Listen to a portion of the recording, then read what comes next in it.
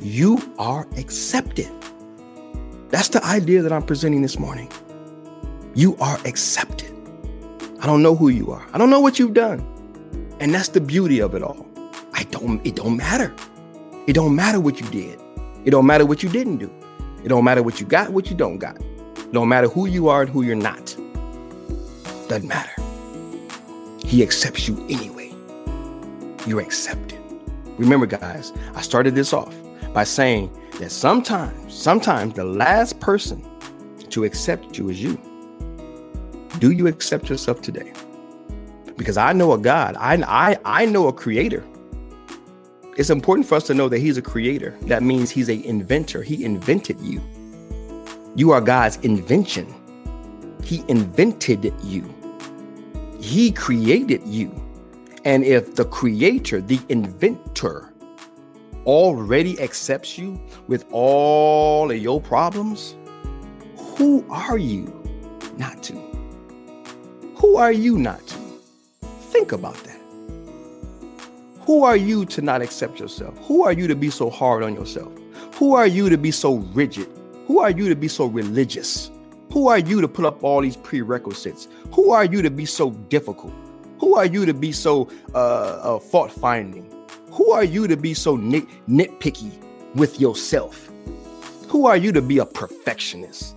Are you kidding me? Come on, guys. I'm talking to you like this because I've talked to myself like this. Nothing will I share with you have I not internalized. Because I've sat back and asked myself, Travell, who the heck are you, dude? When that ego get to talking, no, you gotta be perfect.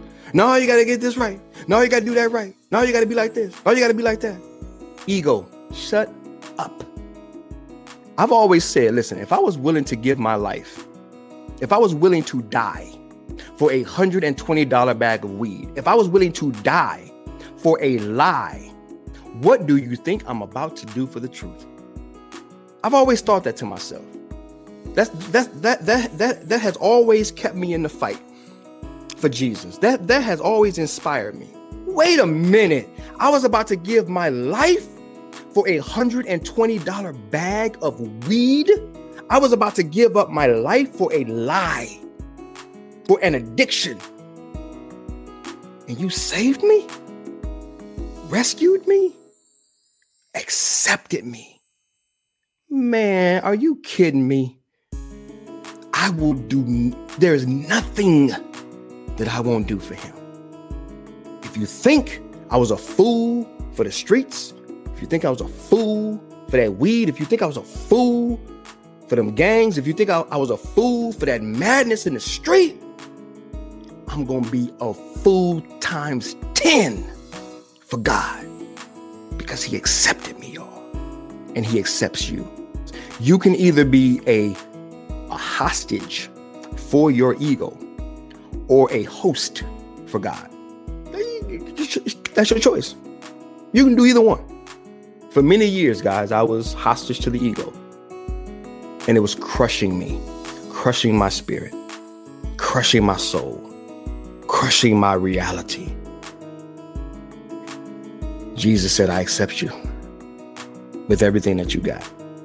And it's a daily decision. It's a daily process. You got to get up every day, brush yourself off of yesterday's junk, of yesterday's bad decisions, of yesterday's bad choices, and say, come on today, let's get this thing popping. He loves me. He loves me. He accepts me. Well, I'm going to follow suit. I'm going to let his love be my love. His acceptance be my acceptance. Pow, let's get it popping.